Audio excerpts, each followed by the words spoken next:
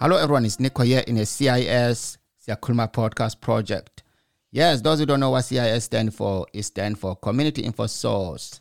Community Info Source, a rights-based equalities grassroots community development organization set up in 2026 in Glasgow, which works with marginalized communities in Glasgow, particularly asylum seekers and refugees. So yes, this is exciting. We're going to hear me talking to some different guests, different people sharing their stories and experiences on this community development organization. So yes, then I'm not going to take so much time. I'm just going to go straight to our guest on this episode. I'm going to be talking to Glory. Glory, please welcome to the podcast. Hi, Nico. My name is Glory Omwaka, and I've been UK for so many years now. I volunteer with CIS. Before, volunteering, I was a service user, and then I decided to volunteer for them because of what they do. And yeah, pleased to meet you. Okay, how would you explain CIS to someone that did not know anything about it? CIS, which stands for Community Info Source, is a non-governmental organization, non-charitable organization. And what they do is they advocate for the marginalized people in Scotland. When I say marginalized, I mean people who have no voice, they are voice to the voiceless. They advocate for asylum seekers on housing situation as it concerns, suitability and compatibility. As you know, we have housing providers who provide houses for asylum seekers on behalf of the government. Sometimes these houses are not suitable. Sometimes so many things are lacking. And because these asylum seekers feel that when they speak up, it will affect their immigration situation, they are afraid to do that. So InfoSource, which is CIS, have decided to do this on behalf of them to make sure they are comfortable, and they don't just help the asylum seekers or refugees. They also support the NRF people. When I say NRF, I mean non-recourse public fund. People who have insecure immigration, situation.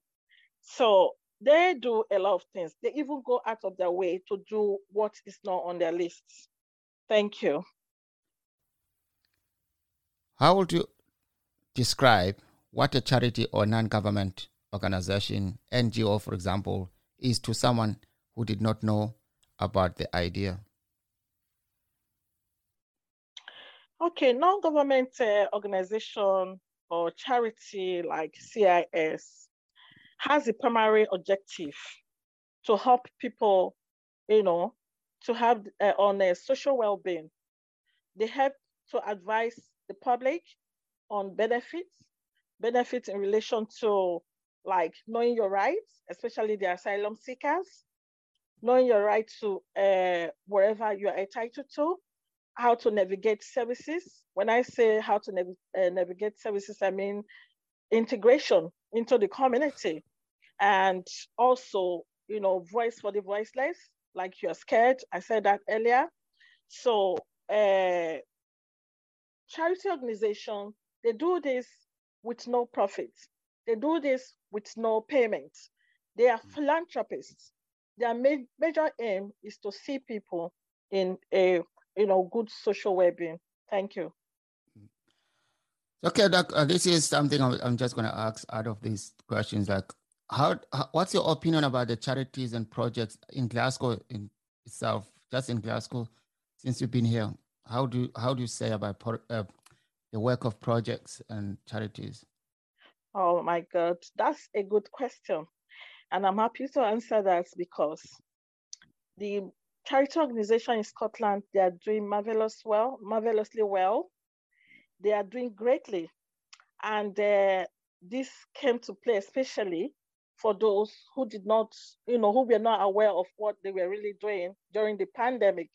We saw how they were at the forefront to, making sure people are comfortable, making sure people get food, making sure the asylum seekers that were put in the hotel during that period, live a suitable life as they can, helping with technology because people were locked in, people could not visit each other, they could not go out. I know as at that time, the asylum seekers were not able to work, but at least they could come out to socialize, they could come out to visit charity organizations and volunteer to be meaningful in the society and in the community where they live.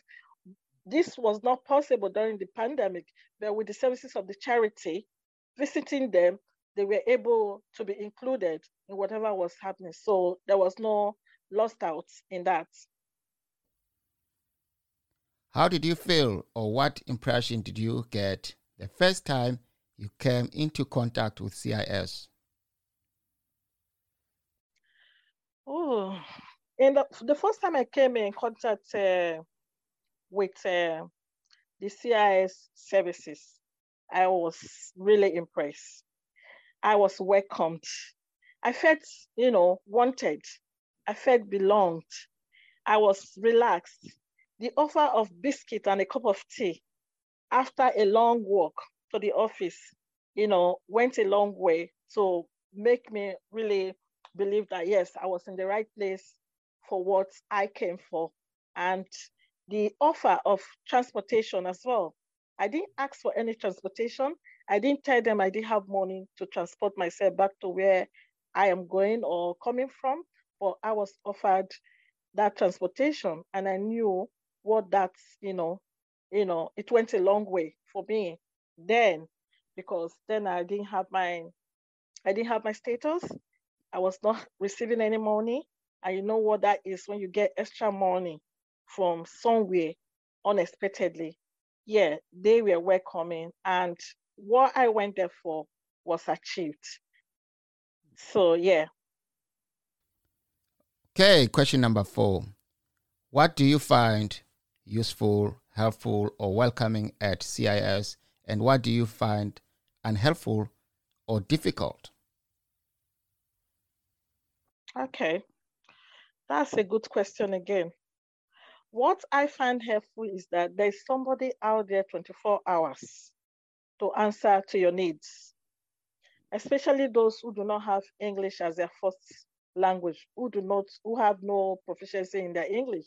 They go out of their way to ensure they look for interpreters to interpret for those people so that we can understand them. And most of our volunteers do this for free. They don't collect money, which is extra mind, which is keenness to help the needing.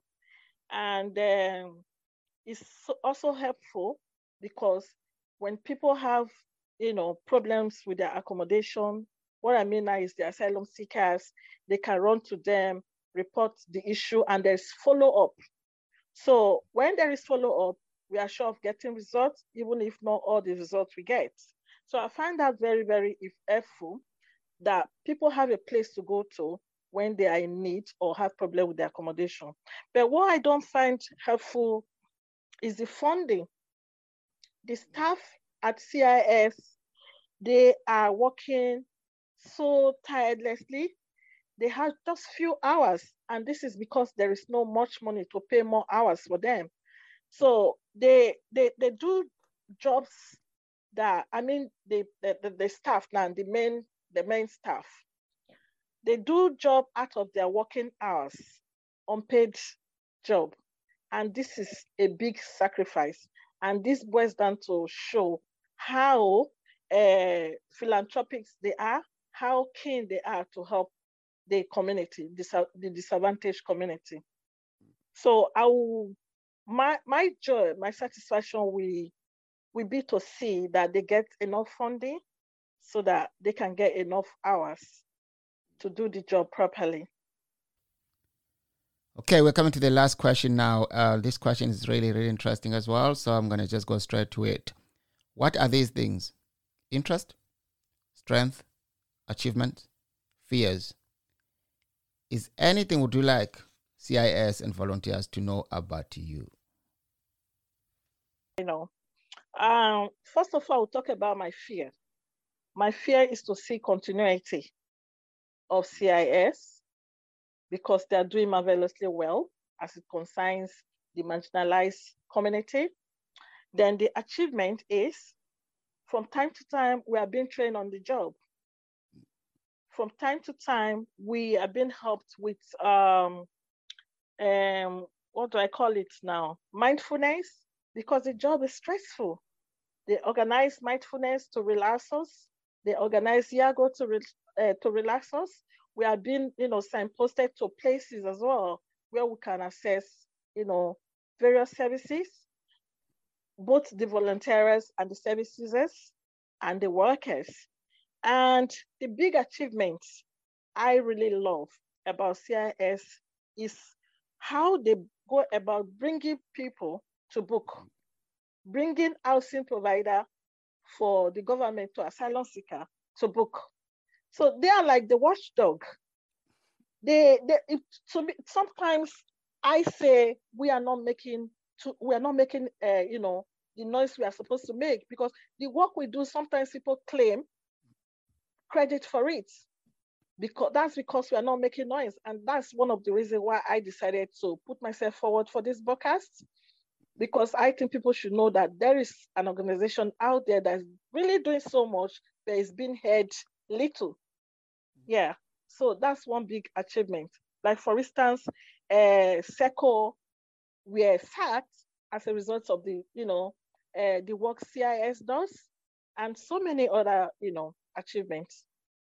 So what's the benefits of, I know this question is not from here, but the benefits of volunteering with CIS? And how long should you volunteer with CIS? Is there a length of time, or you can just stop anytime you want? Yeah, it's not a contracted thing. So again, it's a matter of interest. I have been with them since 2018? 2017? No. 2016. And since then, I've been volunteering. So this is because I know what it is. And my benefit is, one, I was able to know my rights.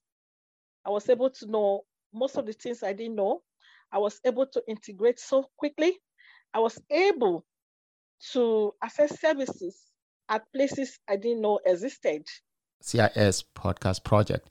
You can go to www.wetalkpodcast.co.uk or look for Community InfoSource on Twitter, Instagram, Facebook. You get more links about the podcast. And share it with your friends. Leave comments. Yeah, thank you.